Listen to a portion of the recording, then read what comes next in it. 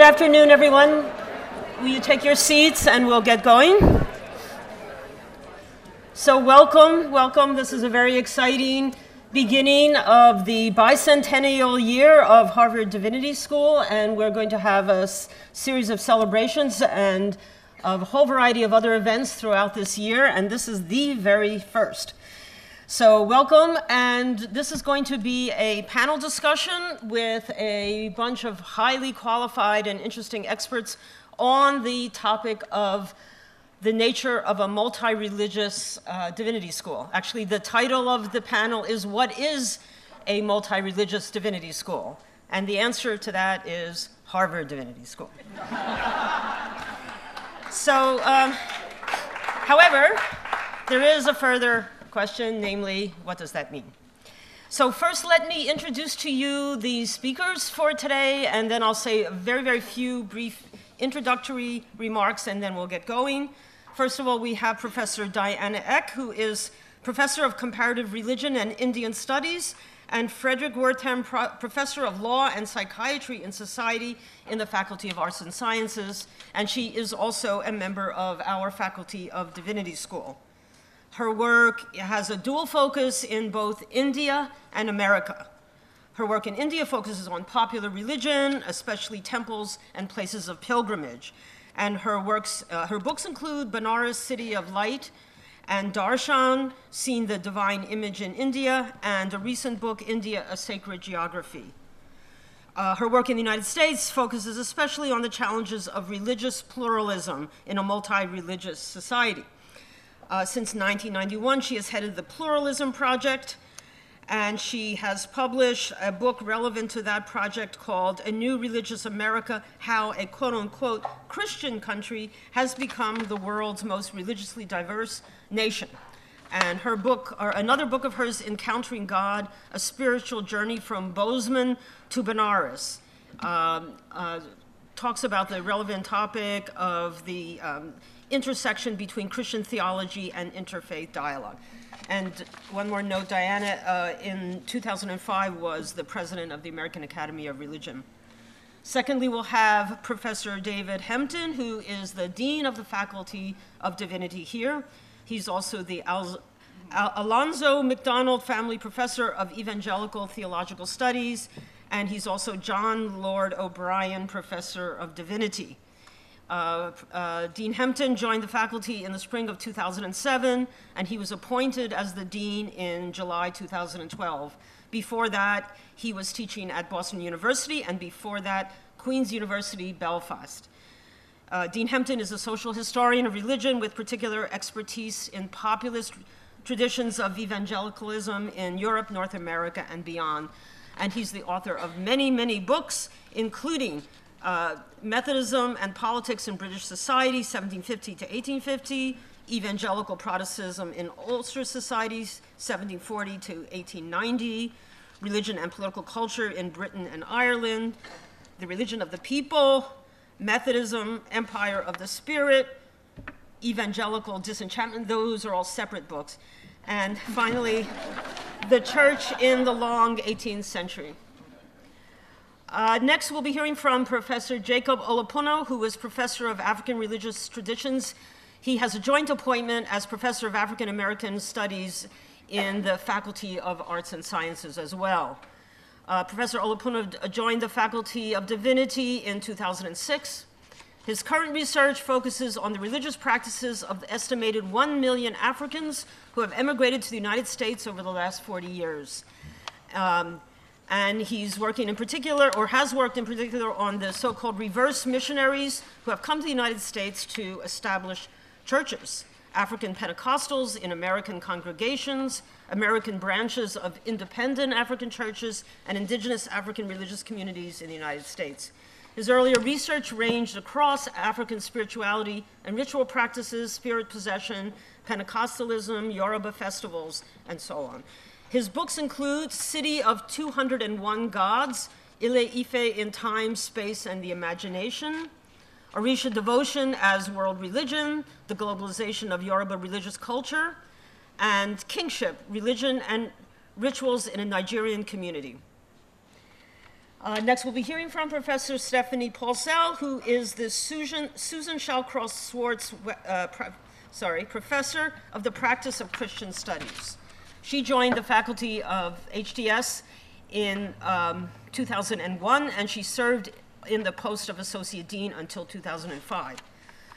Professor Paulsell studies the points of intersection between intellectual work and spiritual practice, between the academic study of religion and practices of ministry, and between the contemplative and active dimensions of the vocations of minister and teacher. She's the author of a book called Honoring the Body, Meditations on a Christian Practice, and she's co-editor of The Scope of Our Art, The Vocation of the Theological Teacher. Her current research is on Virginia Woolf and religion, and I'll also mention she's an ordained minister in the Christian Church of Disciples of Christ. Ahmed Ragab is the Richard T. Watson Associate Professor of Science and Religion at Harvard Divinity School, and he's also an affiliate assistant professor in the Department of History of Science, and he's also the director of the Science, Religion, and Culture program at Harvard Divinity School. Professor Ragab is also a physician, and he's also a historian of science and medicine, and he's a scholar of science and religion. He received his MD from Cairo University School of Medicine and his PhD in History and Philosophy of Science from l'École Pratique des Hautes Études in Paris, and he joined the Divinity School in 2011. His work spans various fields and disciplines: history of science and medicine, science and religion, the development of cultures and science and cultures of religion in the Middle East and the Islamic world.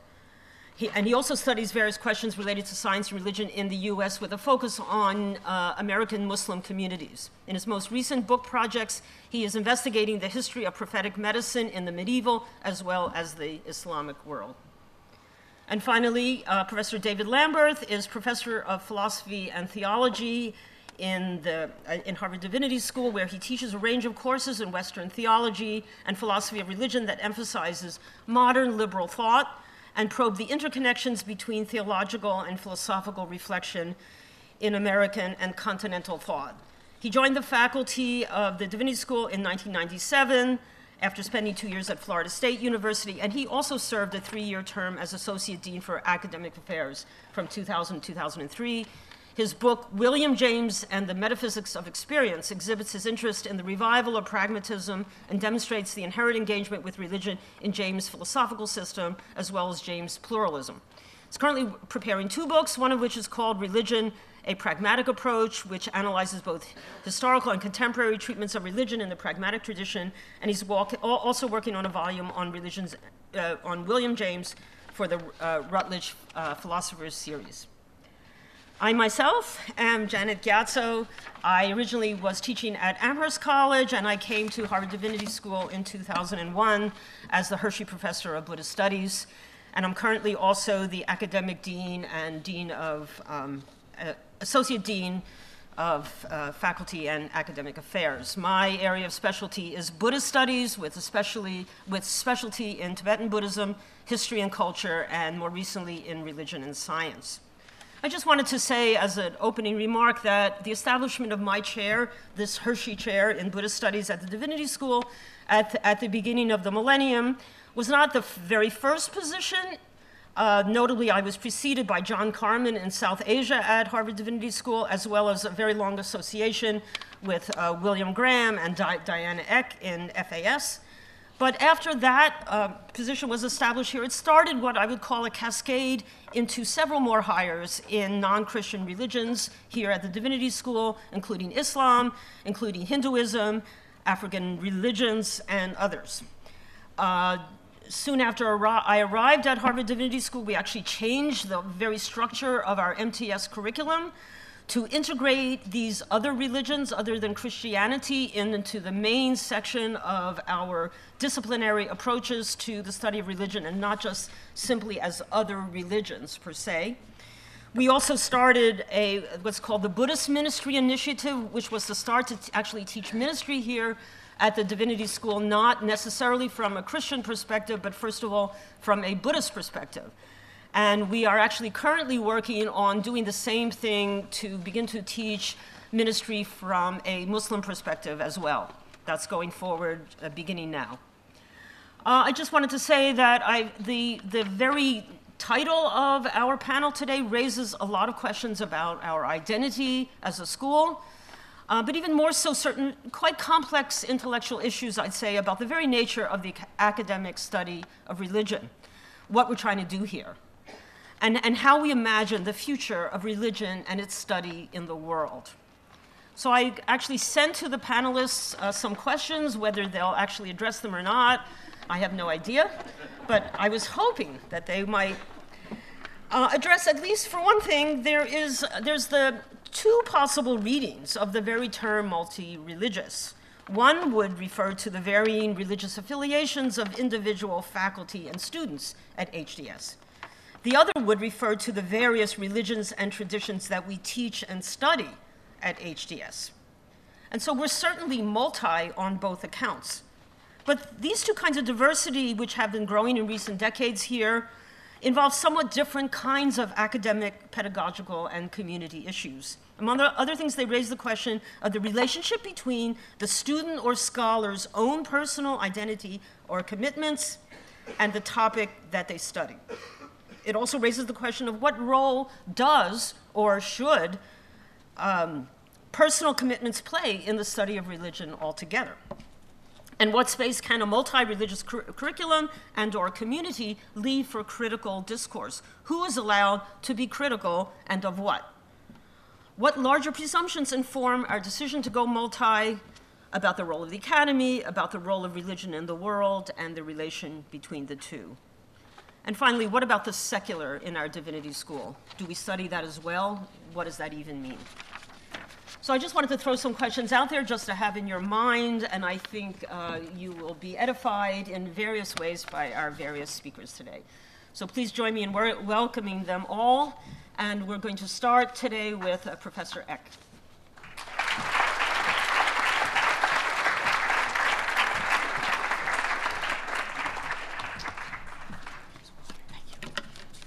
Let me begin by saying I think it was supposed to be because my name was at the beginning of the alphabet, but as I look around, I think it's because I've been here the longest.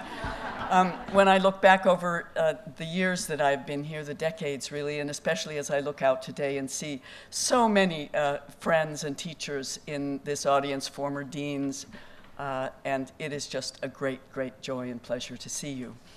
I hope you'll forgive me by saying that I begin with words from my own mentor here, Wilfred Cantwell Smith, who delivered his inaugural lecture at Harvard Divinity School in 1964. That was 52 years ago, and I think he would be especially gratified by the panel today.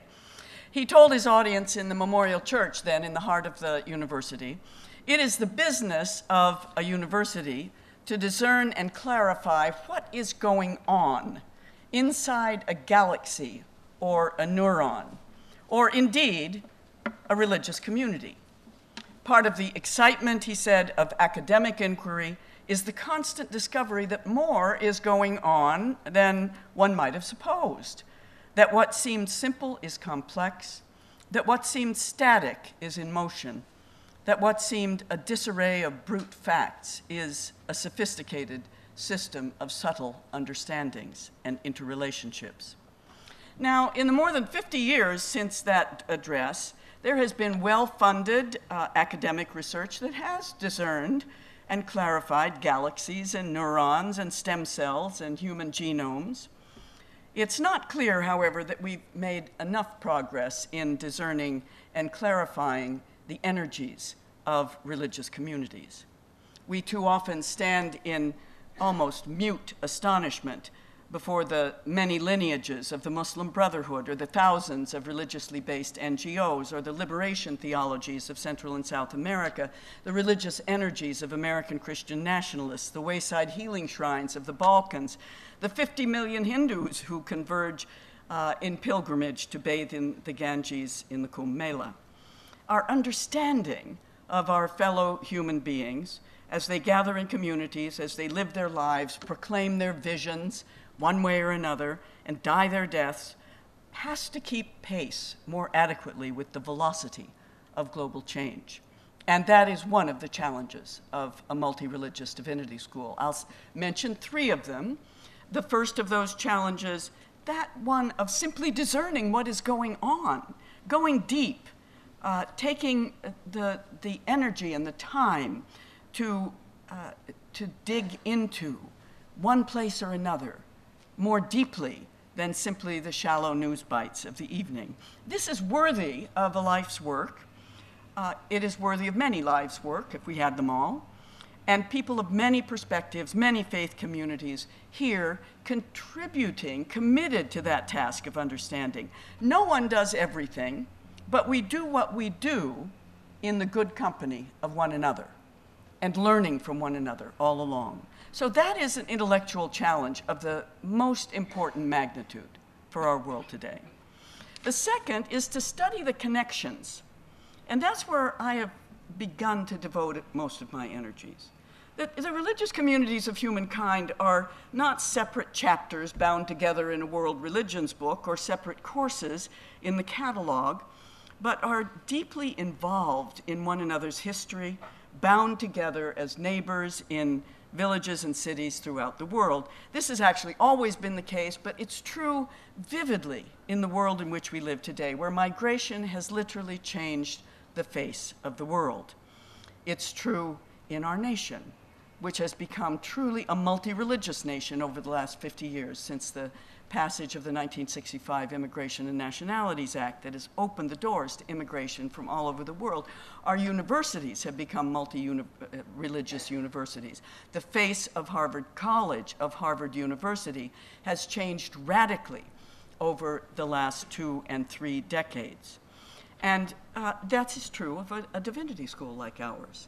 What we call these religions are in constant process of change, and one of the ways in which they change is in connection and encounter with one another. One of the ways in which people change is in that connection and encounter with one another. And it's that we also need to study the connections. And this emerging field that is becoming very popular across the United States is a field of interreligious studies, taking into our scope as scholars not simply one or another religious community, tradition, historically, etc., but the ways in which they have intersected in tension and in cooperation in today's world. And this year I am delighted to be teaching a course with a colleague who was one of the pioneers of interreligious studies, Jenny Peace, from a professor at Andover Newton, to teach this case studies course in American religious pluralism, involving both theological and historical civic perspectives. We're really challenged today to think beyond the boundaries of a world religions paradigm and respond to the kind of questions in public and civic life that come from our encounter and engagement and tensions in and among religious communities and the implications of those for our society. These are really increasingly important concerns in what constitutes, I think, a new paradigm in religious leadership. A requirement that one become not simply religiously literate in one way or another, but interreligiously literate, to study the interrelations, to study the shape of pluralism, to develop a kind of pedagogy of pluralism, and fostering relationships between religious leaders of different faith communities and those who are leaders in secular society. And there is a way in which working on global issues, on national issues, even on college issues, on university issues, is critically important to know these connections, to know what people are doing as they come together in interfaith or multi-faith contexts, as they join in projects together. One of our projects in the Pluralism Project has been really to study the interfaith infrastructure of the United States and have a sense of what it is that is going on as people encounter each other. And then a third challenge, and that is moving into very critically, and this is what Janet mentioned, into this methodological terrain of dialogue, a way of working in which the voices of the people we study are part of our dialogue, become integral to the process of our understanding, and we ourselves, of course, come to our study with a voice, with a particular historical intellectual, religious context, secular context. This is not a problem. This is only a problem if we're not self-conscious about it and gaining that increasing clarity about our own situatedness as religious people, as secular people, our own forms of questioning, our own position, whether religious or secular, even anti-religious. This is critical, lest our own subjectivities become thoughtlessly, unwittingly universalized in our work.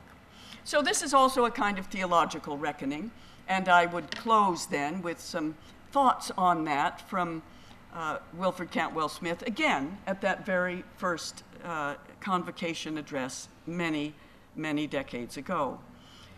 He called for a new kind of theological thinking that I think we are beginning to develop here, that would take seriously the voices and visions of equally rigorous religious thinkers who are not of our own tradition. In that case, it was mostly Christian theologians here, and the challenge was to recognize that Muslim and Jewish and Hindu theologians, philosophers, and thinkers were critically important to the task of theology.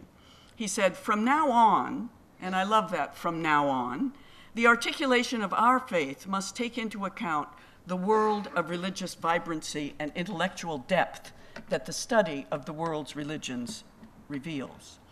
I don't know how we will contend with these questions, he said, but I do know that from now on, these are the questions with which we must contend. And indeed, that is why we're gathered here today, to talk about what a multi-religious divinity school is about. He concluded, the new world that is waiting to be born is a world of cultural pluralism and diverse faith. Let no one imagine that building a new world community will be easy. Is it even possible? I do not know. But it is the fundamental challenge facing humanity today. Whether we shall rise to it or not remains to be seen. My own faith is that it can be achieved. And finally, in concluding, I'd simply like to invite those of you who are interested to come to the Pluralism Project at 25 gathering that will be here at the Divinity School, September 22nd to 23rd, with a lot of former Pluralism Project researchers who have scattered across the country and are doing a multitude of things. And its overall title is Diversity and Inclusion in the American Crucible.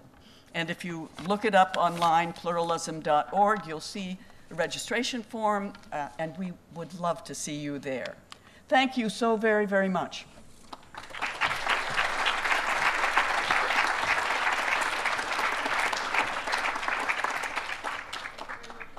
Next we'll hear from Dean David Hempton.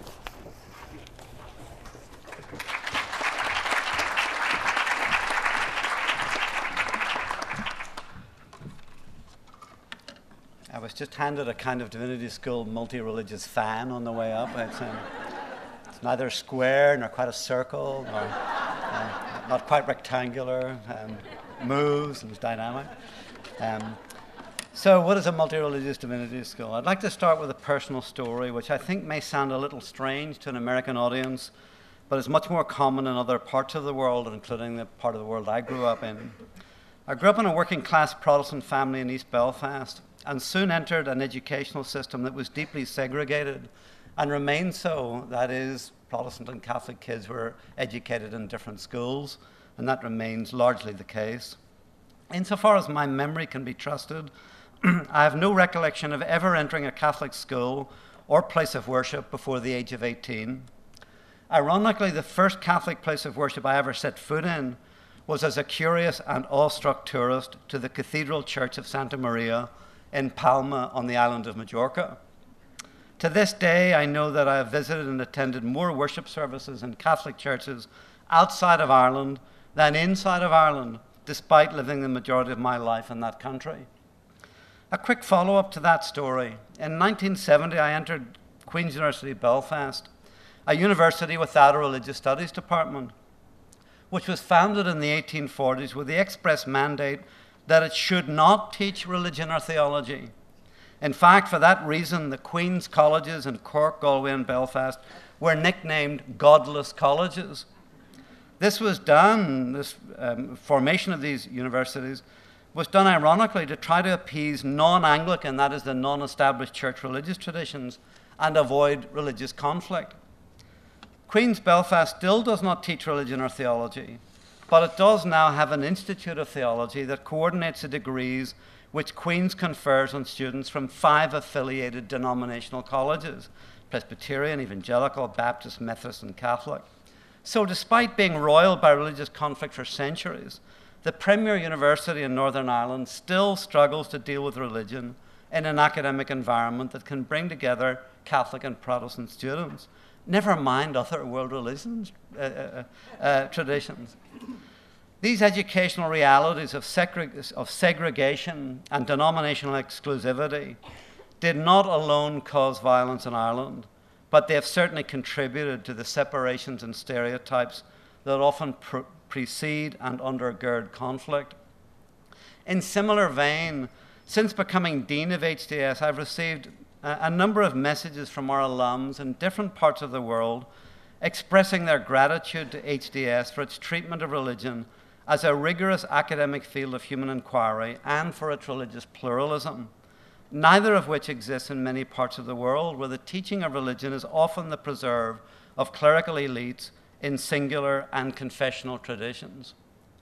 What these stories suggest to me is that neither complete avoidance of religion nor exclusive or monopolistic sectarian teaching of religion is without its negative consequences in the world order. With those stories in mind, let's get down to the question: what is a multi-religious divinity school? I have 5 very brief overlapping sets of questions which I think merit attention. One, there's a terminological problem here. There's a paradox in the title itself, because divinity school connotes Christian. The phrase multi-religious divinity school is therefore somewhat problematic in itself, even if the alternatives are very hard to come by. We've thought of them. Second, what are the compositional desiderata in a multi-religious divinity school? HDS's recent practice has been to appoint professors and enroll students who may be religious practitioners and or students whose primary objective is academic study and scholarship. Moreover, many of those professors and students may have no religious beliefs whatsoever and may even be hostile to religion. That proportion is likely to increase as the share of nones or unaffiliated continues to rise in Western societies over the next quarter of a century. Also, in terms of composition, who or what gets to determine the multi of multi-religious? And how are those decisions taken? Explicitly and consciously, based on principles and objectives, or unconsciously and obliquely, based on cultural adaptation and absorption? In other words, they just simply happen. The history of HDS seems to suggest that the students, more than the professors or the staff, have driven its increasing pluralism. I think that's clear from our 200 years, whether the categories are race, gender, or religious tradition. Moreover, what are the appropriate spatial and geographical parameters of multi-religious? For example, should a divinity school reflect the religious constituencies of its city, its region, its country of location, or the world as a whole? Does Harvard and other universities who aspire to global significance and influence have different criteria for religious diversity than more specifically regional colleges or in particular countries? Third, what are the curricular desiderata of multi-religious divinity school? Specifically, how should religion be studied in a multi-religious school?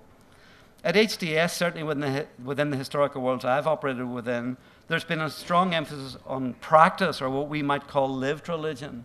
That is, religion with all the messiness of diverse practices, cultural expressions, changes over time, and attention to all of the religion and questions: politics, culture, society. Attention to lived religion in all its forms and expressions means that we should also treat current practices seriously, however sharp-edged and exclusive they may happen to be. I do not see it as HDS's job to promote a kind of neutral syncretism. Differences and disagreements need to be honored, not etherized.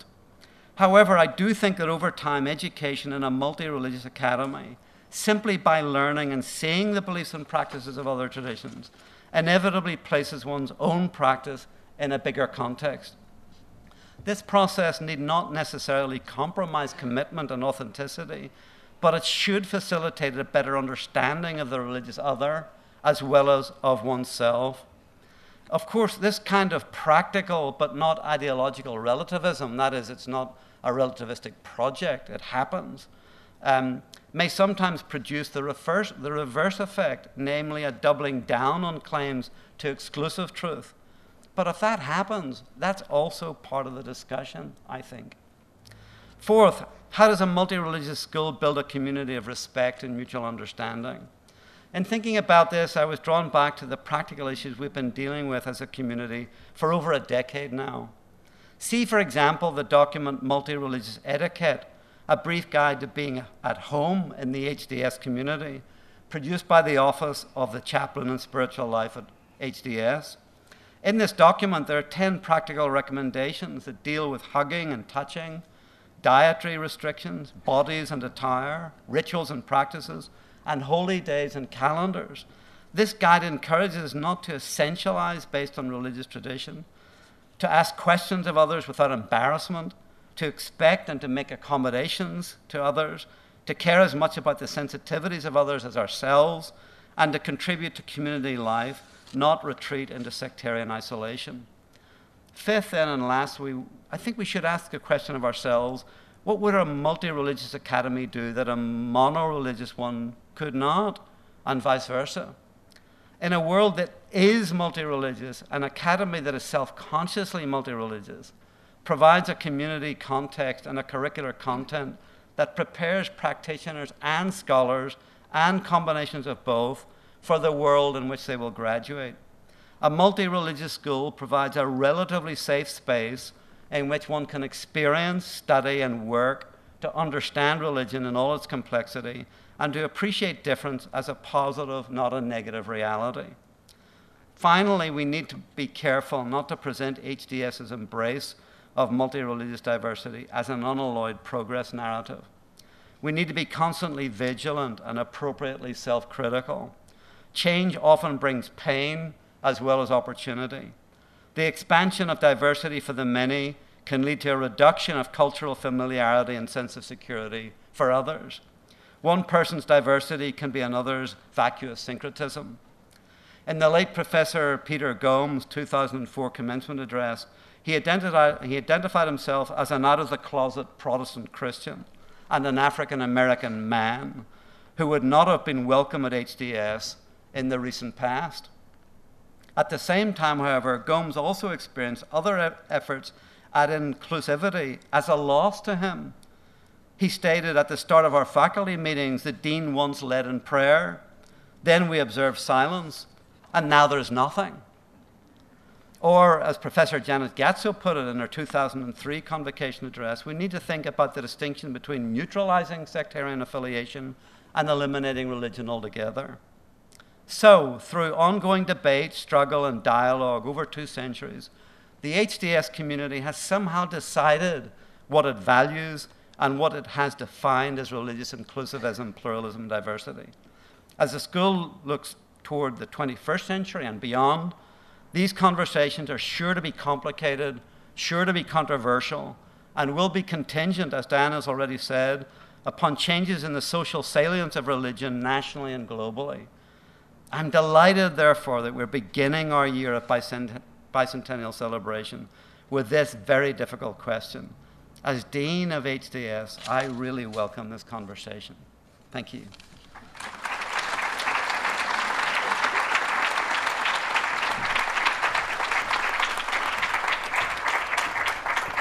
Thank you so much, Dean Hempton. And now we'll hear from Professor Olupona.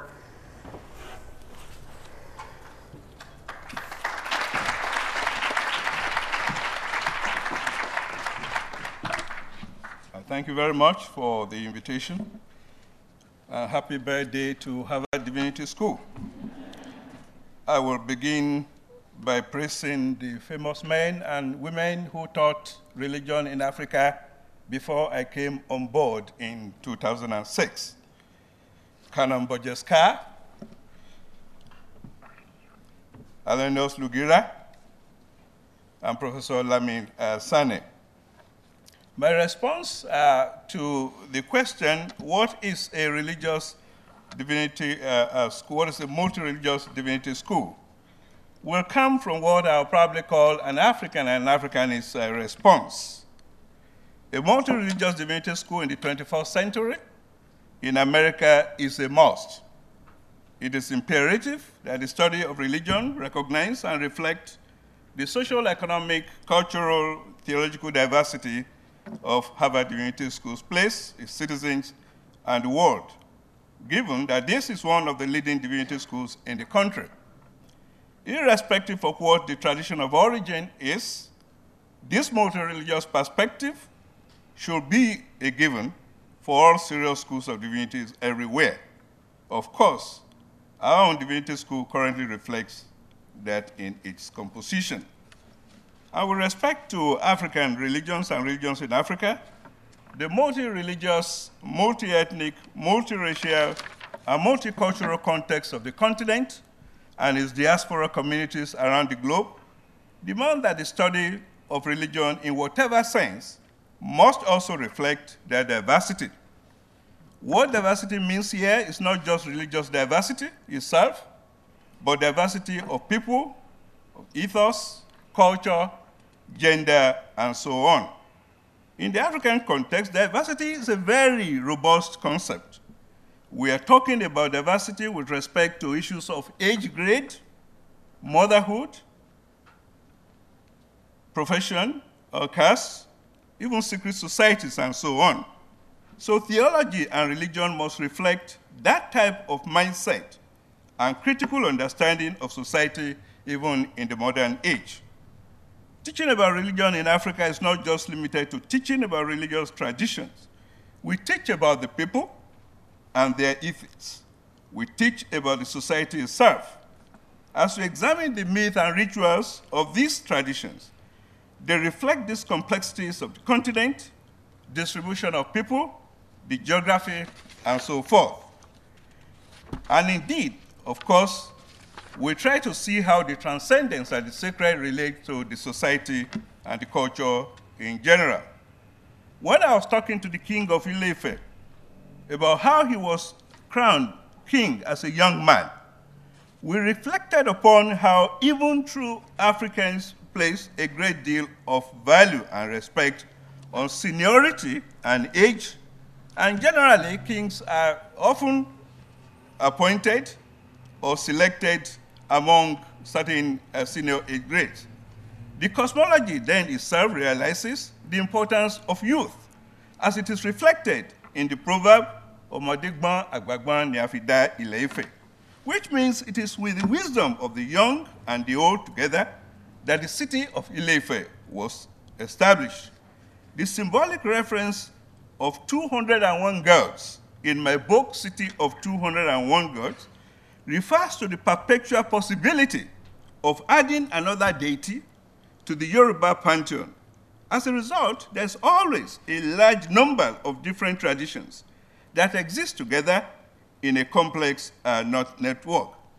It is not impossible in studying Yoruba religion to begin to talk about Islam or even to begin to talk about Christianity. They make copious references to that. Whenever the diviner casts the divination chain and a particular verse comes up, he becomes a Muslim almost immediately. In addition, it is a very expensive system because new ways of thinking and being can always be incorporated. Because it is a diverse cosmology, it caters to diverse worldviews and identities, instead of fighting them off or making them into an order that needs to be feared. A good illustration is how the Yoruba worldview, in it, the disabled and the physically challenged are regarded as votaries and people of the gods, Enu-Risha, and they are given special treatment in the society. My African religion students marvel at the complexity of such social religious narratives. Maybe the Yoruba religious worldview has something to teach our friend Mr. Trump about disability and the physically challenged members of our own community. it would be insane for an African to laugh at a disabled. In teaching religion in Africa, we must reflect this complexity and diversity. In most African philosophies and religious thought, there is always room for every aspect of life. In fact, life is incomplete if you try to ignore, negate, or exercise aspects of life. Everything must be accounted for, dealt with, and given its place. And to ensure the balance and fullness of life, every aspect must be included. And this often implies a balance of opposites, such as youth and seniority. And thus the type of color blindness that has emerged in the United States around issues of race and ethnicity will not gain much currency as it attempts to paper over difference as opposed to identify it, understanding it, finding an appropriate social niche for it, and then celebrating it.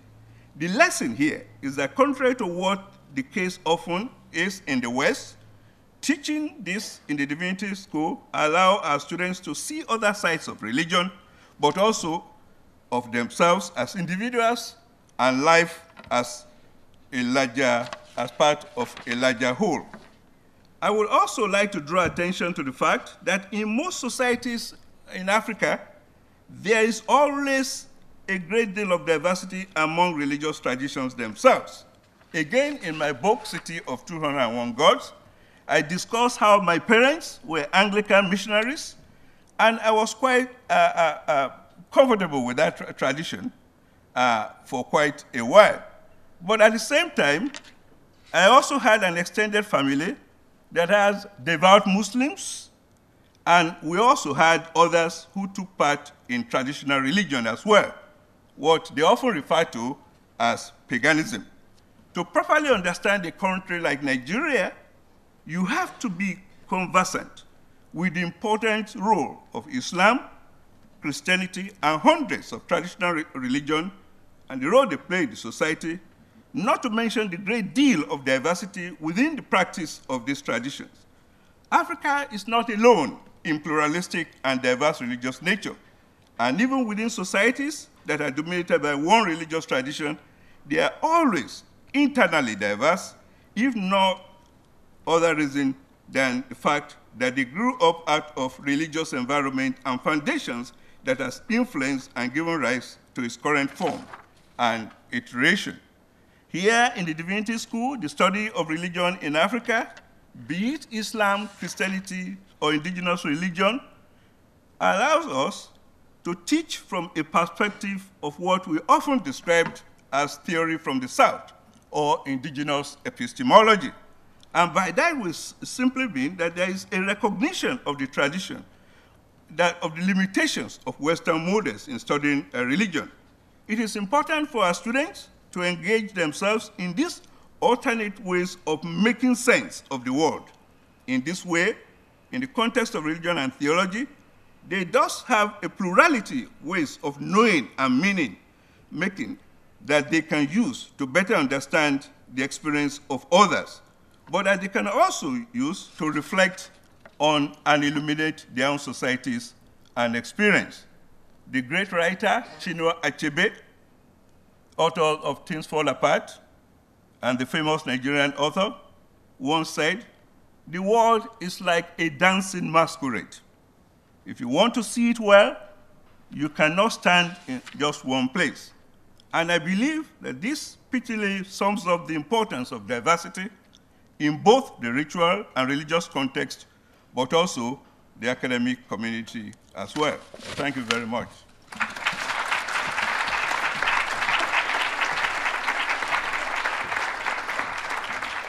Thank you very much. And next we'll hear from Professor Paul Sell.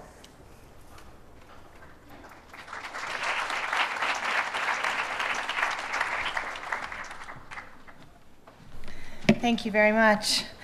Janet gave such nice introductions. She skimped on her own a little bit, so I will just say that it's already been mentioned by the dean, but in 2003, Janet gave a convocation address that is really one of the founding documents, I think, of of our current form as a multi-religious divinity school. And I think you can find it on our website under the Harvard Divinity Bulletin. I remember sitting with Dudley Rose, listening to it on the other side of the building, because this was a parking lot, under another tent, and just feeling thrilled at what could be.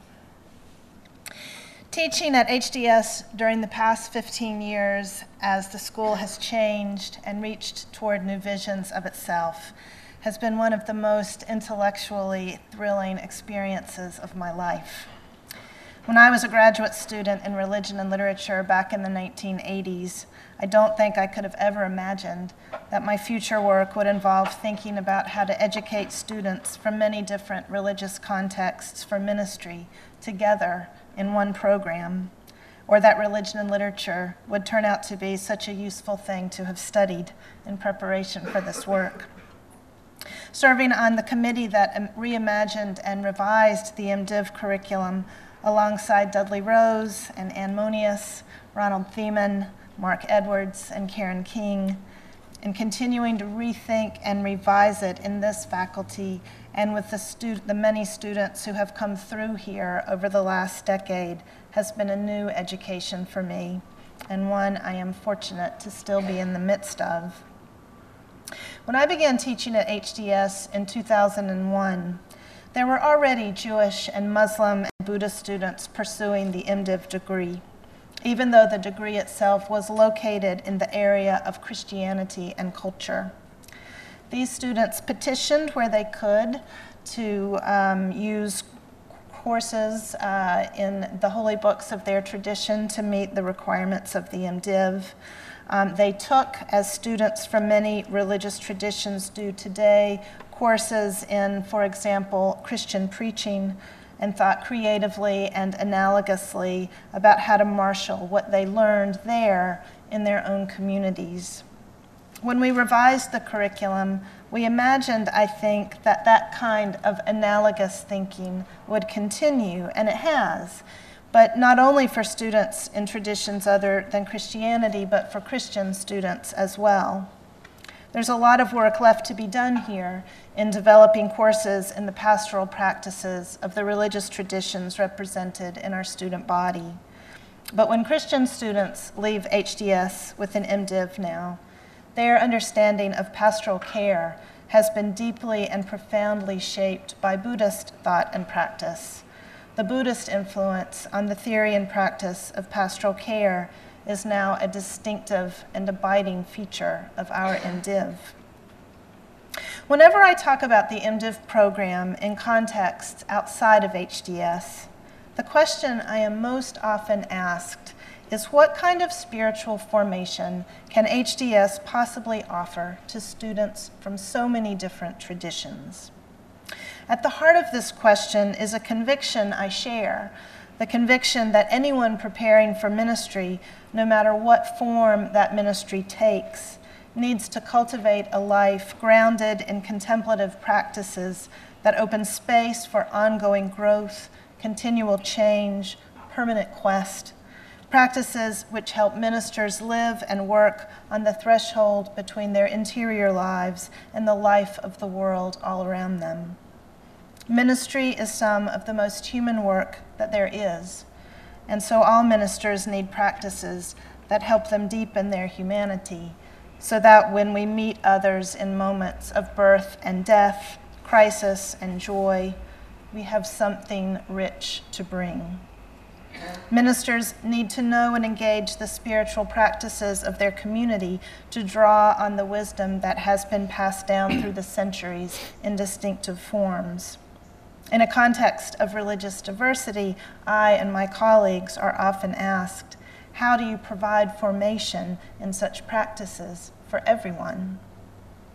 Now, there are a lot of ways that spiritual formation happens here, from the great work, both visible and hidden, of our chaplain and our denominational counselors, to the spiritual formation that happens in field education sites and the intersection of those sites with our students' lives at HDS. What I'd like to talk a little bit about, though, is the spiritual formation we do in common here, even amidst the diversity of belief and practice. This kind of spiritual formation is not by any means limited to MDiv students, but it is an indispensable part of their education. In any entering class of MDivs at HDS, there's a lot of religious diversity. But one of the pitfalls of our multi-religious environment is that the diversity among religious traditions often obscures the diversity within religious traditions. Now, this isn't always a bad thing. Christians who might feel a bit at odds with one another in a more homogeneously Christian environment might feel more connected to one another in a place like this, where they will all, Pentecostals and Lutherans and Roman Catholics alike, be seen as the Christians. But of course, there's much more diversity among us than the categories Buddhist, Christian, Muslim, and so on can express, because within each tradition, there's a great diversity of belief and practice, and we have many students who belong to more than one tradition, and many others who belong to none. And as Diana Eck noted, the traditions themselves are intimately and inseparably involved in one another's histories in 1,000 ways.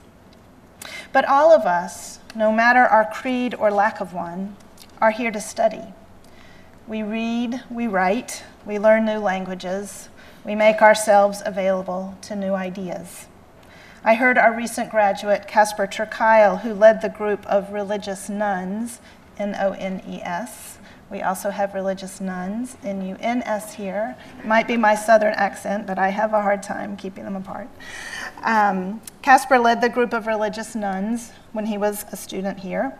And he said, as I heard him say recently, that his ministry at HDS, that his ministry was to help millennials have confidence in the spiritual practices that they are already doing, and to think more deeply about them, and to do them with even greater attention, reading novels and poetry, sharing meals with others, protesting injustice, working for change.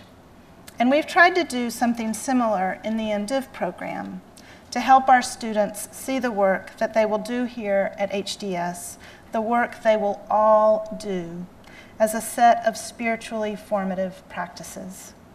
Reading and writing, the most basic elements of an HDS education, have long histories in nearly all of our religious traditions as spiritual practices. The spiritual formation that comes with making oneself present to language and ideas that are not our own, that comes with being absorbed in something that is not us, that comes with struggling to find the words to say what we most want to say, that comes with occasionally placing one word next to another and finding that a door has sprung open to give us a sense of how things might be otherwise, is there for all of us who spend our days reading and writing. We should have confidence, I think, in the spiritual power of these practices. Those of us who worked on the revision of the MDiv curriculum were very influenced by the philosopher Simone Weil in this regard. She argued that school studies, no matter the subject matter, no matter whether or not we're good at them, are formative practices that have the potential to make us more present to God and to our suffering neighbor. Working on a math problem, or closer to our lives here, a translation, requires us to cultivate a capacity for attention to what is other than ourselves. Our human tendency is to domesticate the other, to make it more familiar, easier to be with. But Arabic or Hebrew or Sanskrit won't be domesticated or familiarized. Languages might change over time, but not because we said so.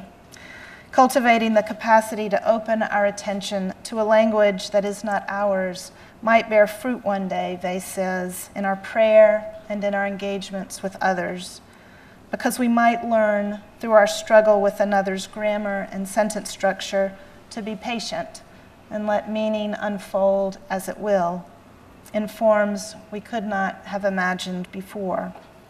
We might be less eager to domesticate another's difference or another's suffering, move less quickly to slot God or our neighbor into a category with which we are comfortable. Sometimes, to be present to God and to each other, we have to be willing to be lost, and bewildered. And we get a lot of opportunities to be lost and bewildered here at HDS. We shouldn't let those opportunities pass us by until we have wrung a blessing from them. This kind of spiritual formation is available to all of us. There's another kind of spiritual formation going on here that we all share in common, and that happens in our shared life of religious practice. Any attempt to gather ceremonially at HDS has been a contested site over the years.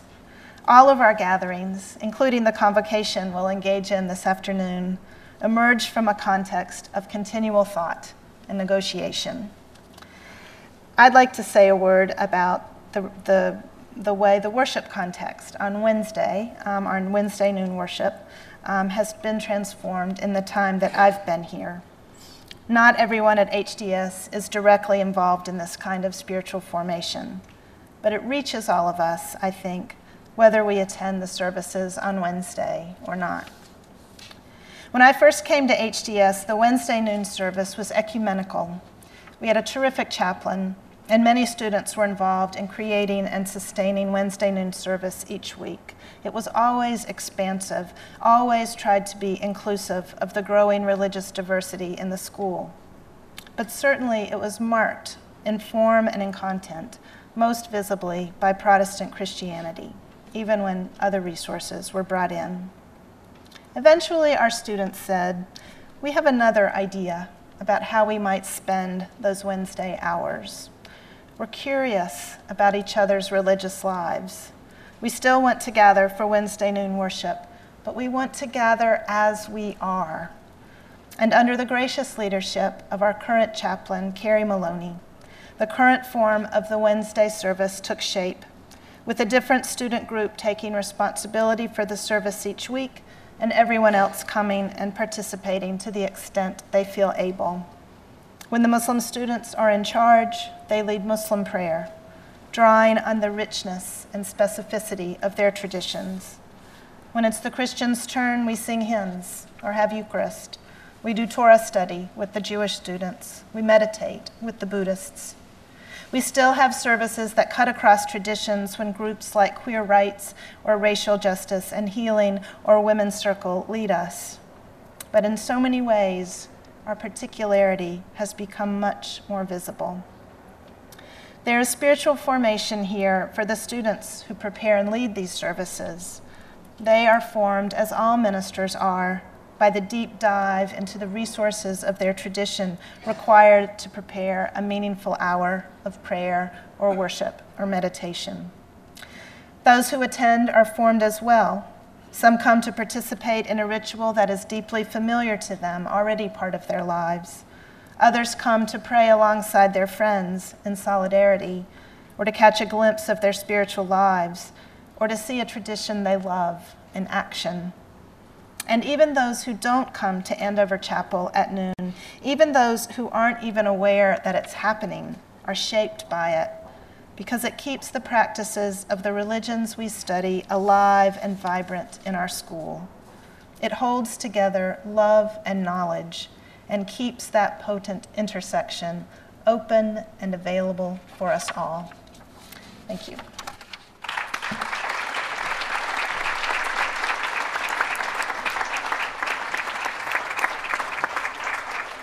Thank you so much, Stephanie. And we'll move now to Professor Ahmed Ragab.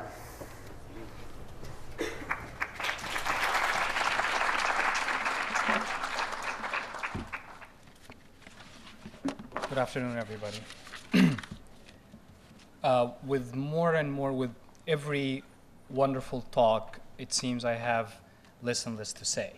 So I'll just do my best.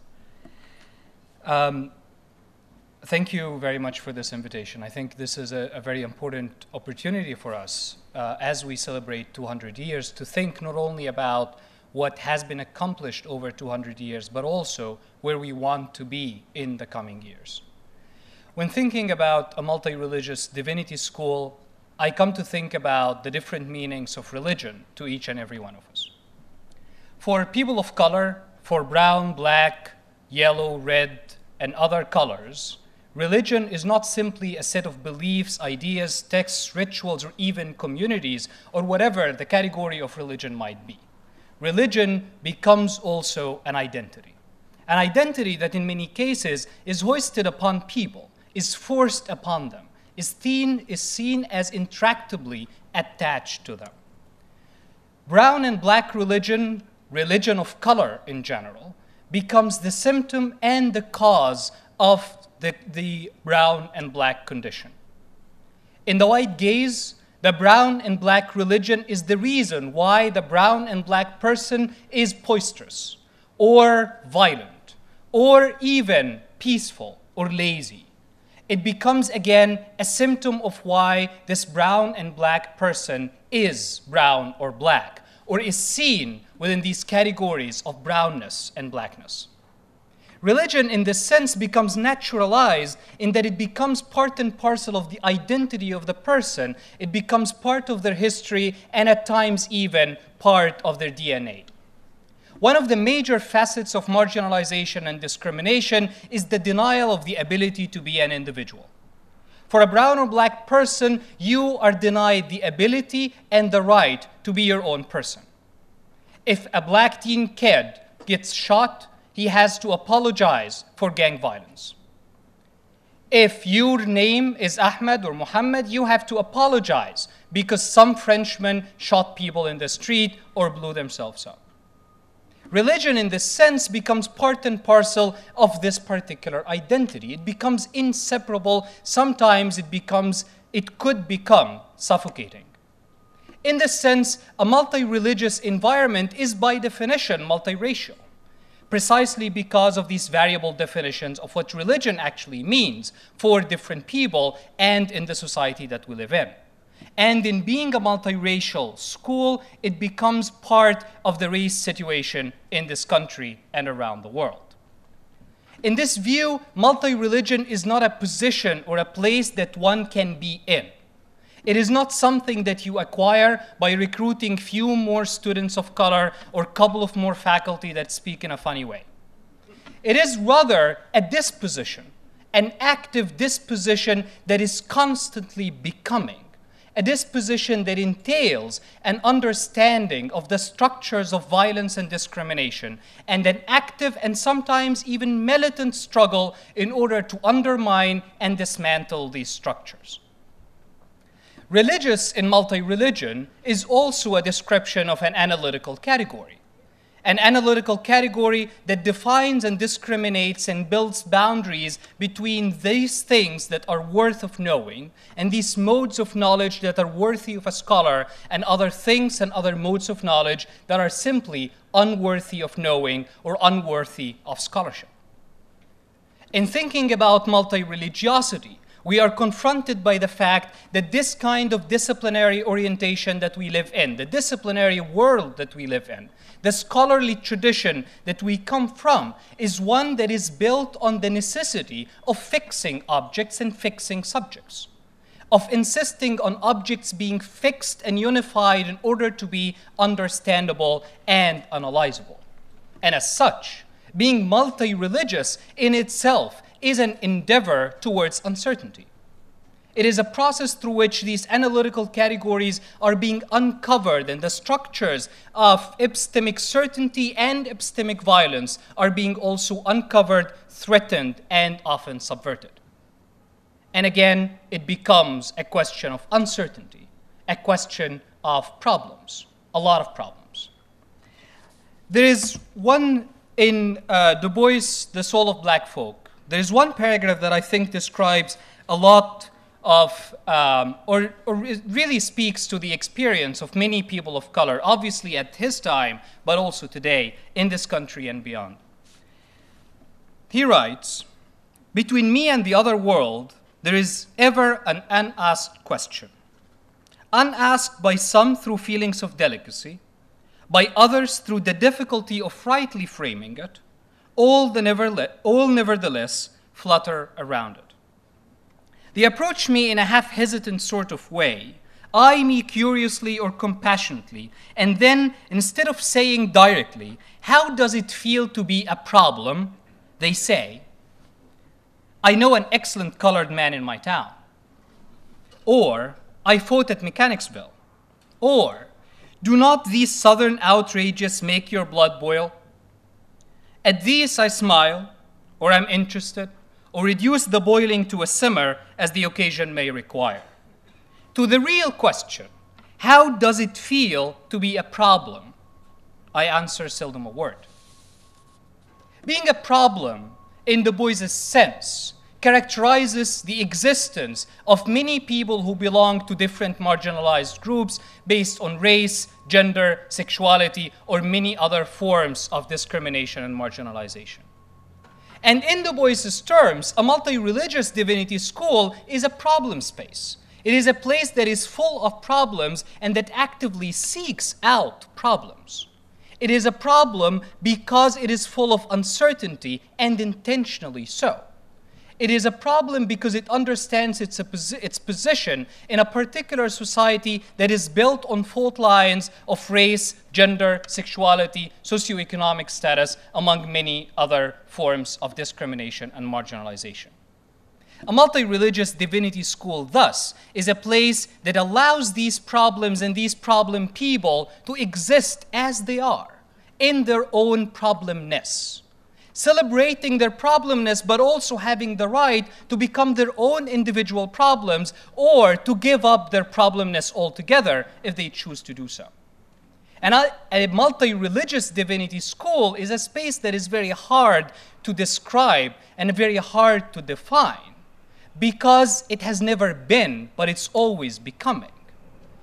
As such, the answer to the original question, what is a multi-religious divinity school, in my view, is that a multi-religious divinity school is a problem, but it is definitely a problem worth having. Thank you.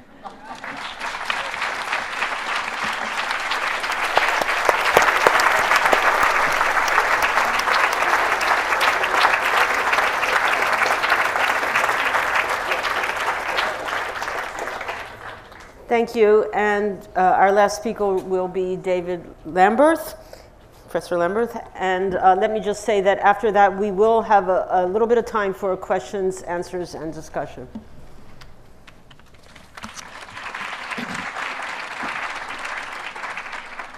It's great to be beginning a third century with this fine institution. I want to touch on two main points. I want to begin first by taking note of a few details in our school's history to mark what our current status as a multi-religious school might indicate.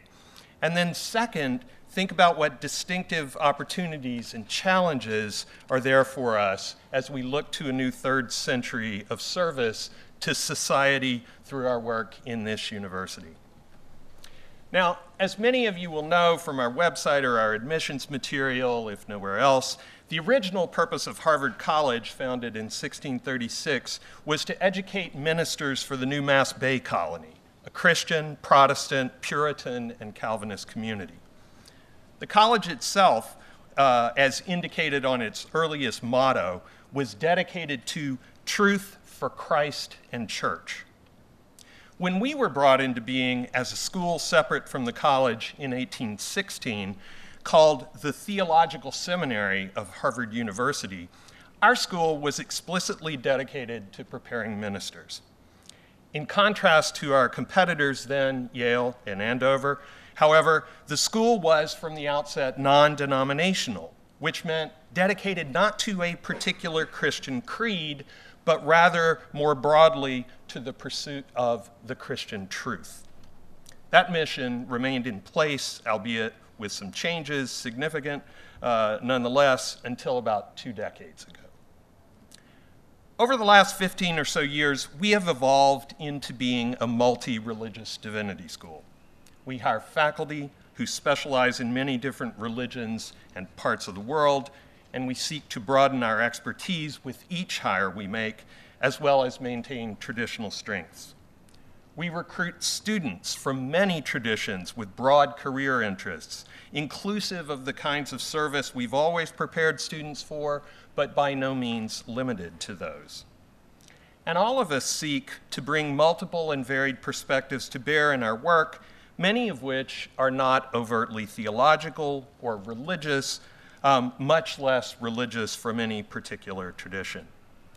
The panel's question today, what is a multi-religious divinity school, is novel in the domain of divinity schools, but it's timely and pertinent as well, not only because we here now turn into a 3rd century for the school, having made such definitive shifts in our own commitments, but also because we are in the context here of an evolving university.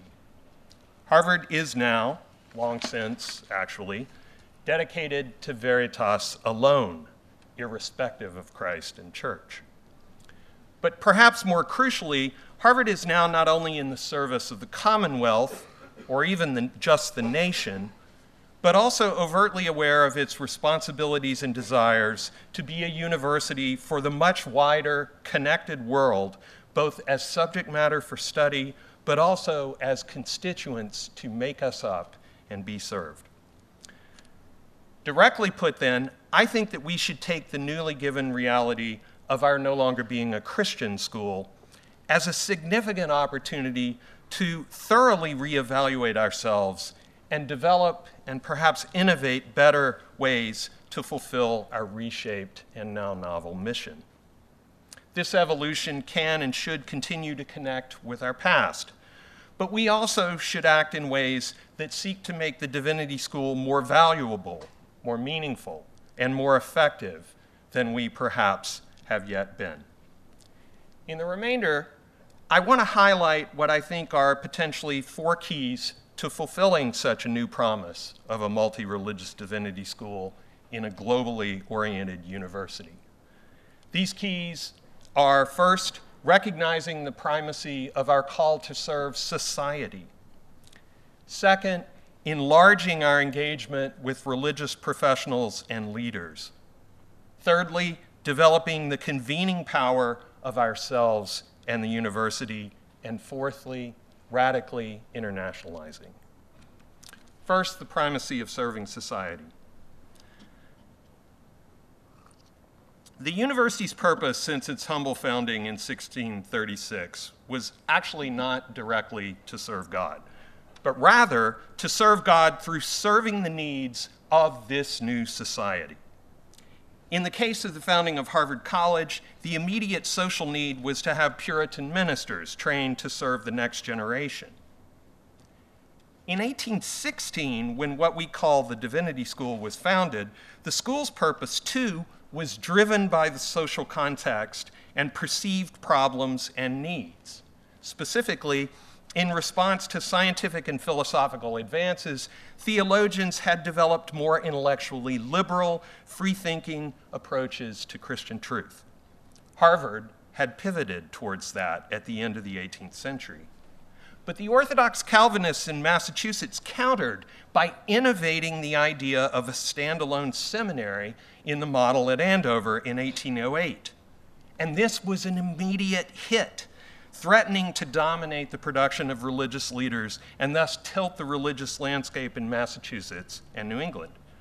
Harvard's president, John Kirkland, responded with the plan for our own theological seminary, thus seeking to provide better solutions to social and religious needs than Andover. We were the second professional school initiated at the university, following the medical school, but before the School of Law. All these schools, and indeed all our sibling professional schools that came after, whether business, public health, education, public policy, which is now government, or design, these schools were founded primarily to serve particular needs of society through research and the pursuit of truth, but also through the development and preparation of professionals trained not only in mind, but also in practice. This brings me to the second key I want to highlight: engagement with religious professionals and leaders.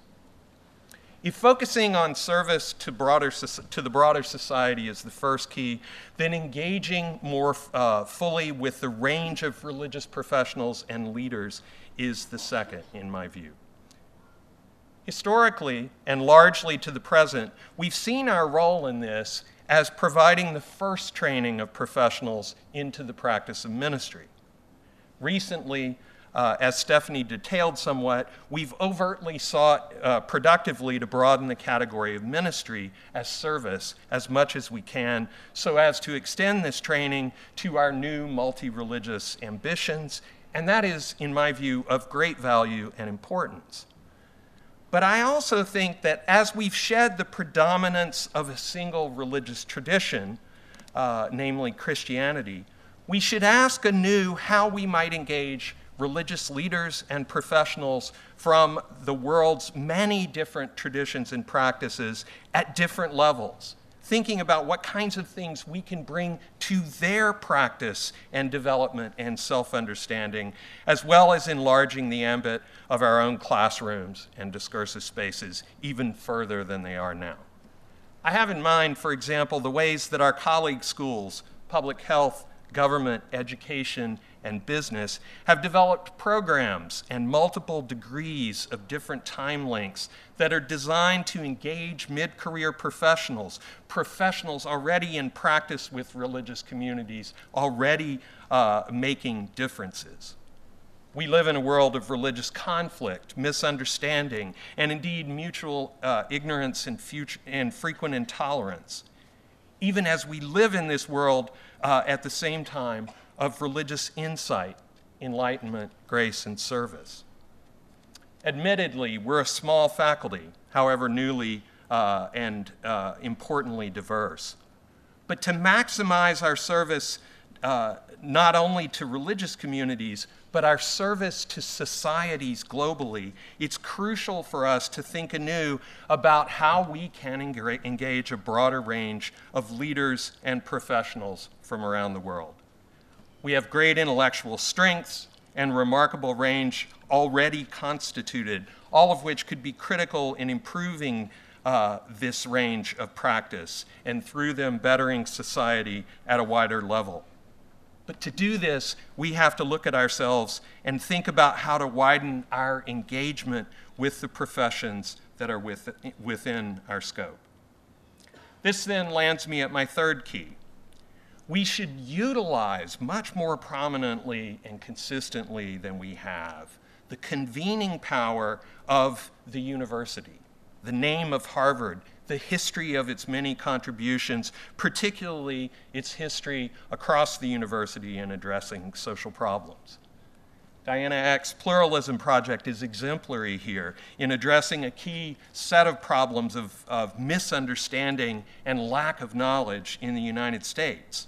Though I should note that Diana really should get all the credit for this and not have the Divinity School stepping in and taking that over these last 25 years. The Religion and the Practice of Peace initiative, just now underway under David Hempton's leadership, is another good example of this kind of thing. I suggest that we build on these intentionally and concertedly and try to find sustained and new engagements on specific issues and problems within the contemporary religious landscape as something we can contribute to and try to address. And then crucially, that we use the power that Harvard brings not only to begin these, but to sustain them over time.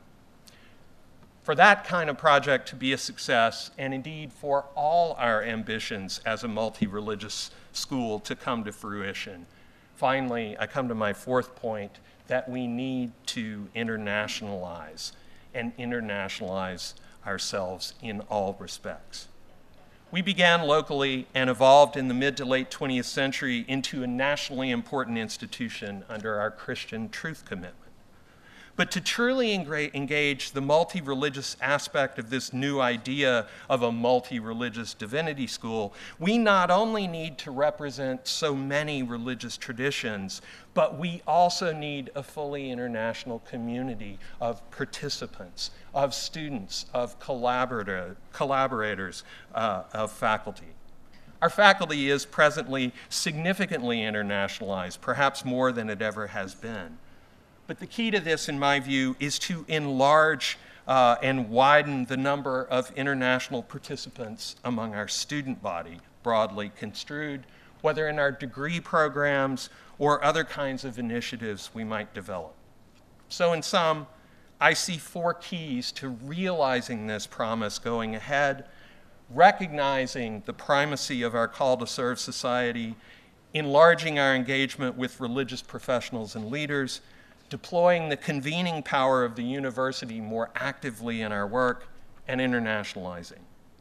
What would be the scope of the benefits here should we pursue this ambition fully? First, we would enliven even more our classrooms and contexts of thinking and doing research. The people who we have our conversations with in these contexts are so critical to what we actually think, and we to them as well. Second, I think we could contribute more than we presently do to the actually dynamic professional domains of a wider variety of religious communities, broadly construed, that we are actually challenged to serve. Thirdly, we could increase the impact that we have on society locally, nationally, and internationally. This is not something to fear, but rather something critically and responsibly to engage.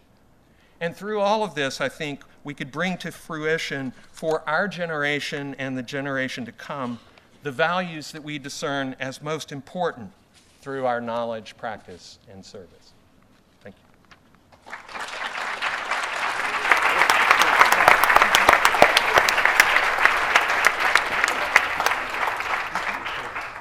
Thank you to all of the speakers for a wide array of insights, of questions, of ideas. I do want to give us a little bit of an opportunity to discuss and raise questions. I'm happy to call on anyone in the audience who would like to raise a question. I think it's the case that we don't actually have mics for the audience, so that will mean you just might have to speak loudly or come up to the front. But anyone who would like to ask a question or say something, and I will also welcome comments from our speakers directed at others as well, if you would like to. First come, first served. Yes, sir, over here, yeah. Can you stand up at least, yeah? Yes, I think you did start out by noting the somewhat inconsistency, if not oxymoronic, contrast between multi-religious and divinity. And we presumably can't get rid of the name divinity. Or there'd be a few alumni who might object, might intercede. But if we could, would you? And failing that, are there other ways around that name inconsistency that might get us past the impediment raised by the term divinity, like Divinity Business School? Are you directing the question? Would you like to direct it at one of the speakers, or? Well, any and all speakers, but we could start with the good dean.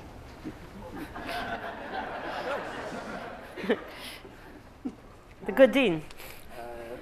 Well, I think some of us have already had those kind of conversations and haven't found a great resolution to them, because you often come back to, this is the worst name except for all the rest. Because, one option would be to think of Harvard School of Religion. But religion also, has pretty negative connotations in the world as well. So some people in my travels say that at least divinity has the benefit of opaqueness. No one's quite sure what it means. So it's not an easy problem to solve, the nomenclature one.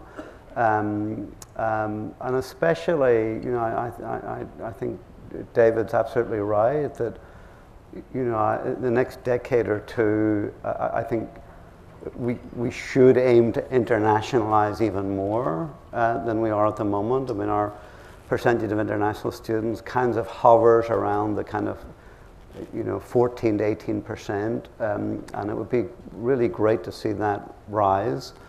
And I sometimes wonder, what the impact of our name has in places that are not so familiar with that essentially Western Christendom tradition of divinity. So it's a great question. I don't know if there's a very obvious answer to it, but I'd love to hear my colleagues' view on it, because I think it's a really important issue. Stephanie. Thank you very much. This is something we've talked about a lot over the years. And the dean pointed out rightly that divinity carries with it a Christian connotation. But I think it also carries a connotation of universities. I mean, not every divinity school is associated with the university, but most of them are, I think. And there's something about the word divinity that to me connotes the serious study of religion, for people who are going on to teach and be scholars, and also for people who are going on to be ministers. That's an important, that's part of the important work of universities, is to train ministers. And as we see, more and more of our seminaries merging with universities or not, and disappearing, I think the universities are going to have to carry that vocation. We're going to have to be, places where students can come prepared for ministry. And to me, the word divinity associates with that. I just would want to ask, I'm not so convinced that the word divinity carries those Christian associations, so I'm not quite sure why that's the case. So maybe one of you could answer that. And I just wanted to add also that another one of the problematic words that we have had, that we're working with, is ministry. But in the case of the Buddhist Ministry Initiative, it's just a word that we explain, and I don't really, so one possibility is to take a word that already exists and give it and sort of stretch its meaning. And in usage, it comes to have a different meaning. But what about this Christian association with divinity? Is that necessarily the case? So, no, it's not necessarily the case. And interestingly, in the case of our school, we really only became known as the Harvard Divinity School in the 20th century after the failed merger with Andover. So it's of relatively recent use in our case. The Latin is quite obscure, actually, in terms of what it means strictly. And ministry as well in Latin means service, and it shows up in secular contexts as well as religious ones. But the ministry question is perhaps more easily fungible than the question of the name of the school. We could go the direction, for example, that the School of Education has gone, which is to have a similarly structured set of degree programs, but that are actually different degrees. The Ed School has 13 one-year degree programs, so that they don't have to fight the demon of an overarching name and curriculum for the various things that they're capable of providing to students. So there may be a couple of different ways to think about some of these issues. I'm not sure it goes to the broader question of the school. Yeah, I mean, I've thought about this a bit, and I think we need to think beyond the alumni of the school. I mean, let's just take, for example, the topic that we're addressing today, and think if there is a name for what it is we do and aspire to do that is in keeping with that, and we probably ought to think about it before someone with $100 million donates to the school and it becomes named after that person, which I hope we don't. But I mean, something like the Harvard Institute or the Harvard School of Advanced Studies in Religion and Religious Leadership. And now, I mean, you'd have to come up with something a little simpler than that, but I think the serious study of religion and the undertaking of training in religious leadership, this actually communicates more across cultures, I think, than divinity does. And I don't think that it is an impossible thing to envision a name change for this school. Preserving its history, recognizing the things that everyone has said today, but also recognizing the changed world and the international sort of importance of having a place that does this. Because there are not very many places that do it. Yes. I don't think this will be a problem in societies and cultures where the practice of religion and the study of it are very close. In most African universities, Department of Religious Studies, 3/4 of them are ordained. I was the only unordained person in my own department at Ife in Nigeria. And of course, as the son of an Anglican archdeacon, I was protected. And we never raised this issue. So perhaps it has to do with this whole notion of secularization and teaching religion in the so-called secular university. Any comments from the audience? We have just a little time maybe for another question or comment, or still on the same topic. Yes, sir. Yes, sir. Just a quick follow-up question on this. Loud, loud. Is there evidence of how much the name, the Divinity School name, like what's the practical effect of how that association with Christianity has affected enrollment or any objectives? Like, so I come from a Unitarian Universalist, so we sometimes spend a lot of time arguing over minute name changes or details that ultimately don't have a lot of practical effects. So I guess my question is just is there a practical effect to, how much of a problem is it that it is the Divinity School, or can this just be a name that, you know, it's historical, we explain it, and we move on? David Lamberth. I don't know. I don't know anything about what effect it has on our recruitment of students, but I know. But you can take the airplane test, which is sit down on an airplane, wait until the person next to you asks you what you do or where you are, and then say, "Oh, I'm a student or a faculty member at Harvard Divinity School," and then see what ensues. So I don't think it communicates as clearly, perhaps, as what Diana just said does. Well, and the other thing is just ask colleagues in other schools. I think in the Faculty of Arts and Sciences, there's an appalling ignorance still, after all these years, of what it is that we do over here. And they have a sense that somehow we do something that is concocted with, well, they're not sure, really. But, you know, it's the divinity does carry a connotation that is not really part of what it is we all do. I'll just say that in the Buddhist world, internationally, lots of students are trying to come here, would be happy to come here, and I think in that context, Harvard Divinity School, the word Harvard really is the part of the name that helps. Divinity, schmivinity, that's fine. I think you're absolutely right. The word Harvard becomes really the key thing for many people.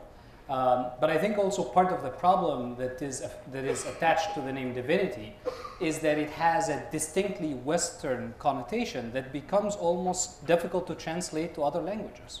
I mean, I can't think of a very clear translation to Arabic, for instance, to tell family and friends where I work, right? So you could come up with a name that basically says the equivalent of a school of religion or a school of religion and theology or something like this, but the actual word with its history is deeply Western.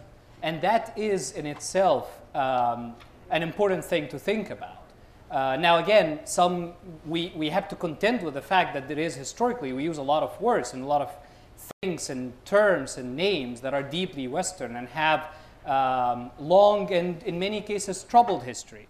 But we also need to recognize the fact that, you know, we may need at one point or another think about something else that really expresses what is actually being done, or at least makes it easier for people to communicate what is being done. So, you know, like what Diane was saying, something that communicates clearly what is being done might be important for thinking about the school in the future.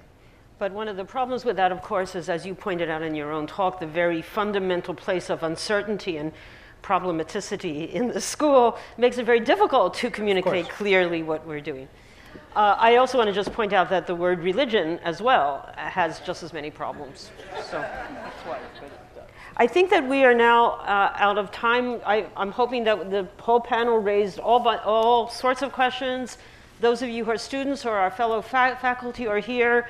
These kinds of issues are going to continue to inform us in the classroom and outside, and all of our other guests who are here. These are definitely conversations that is not ending right now. But thank you for being here.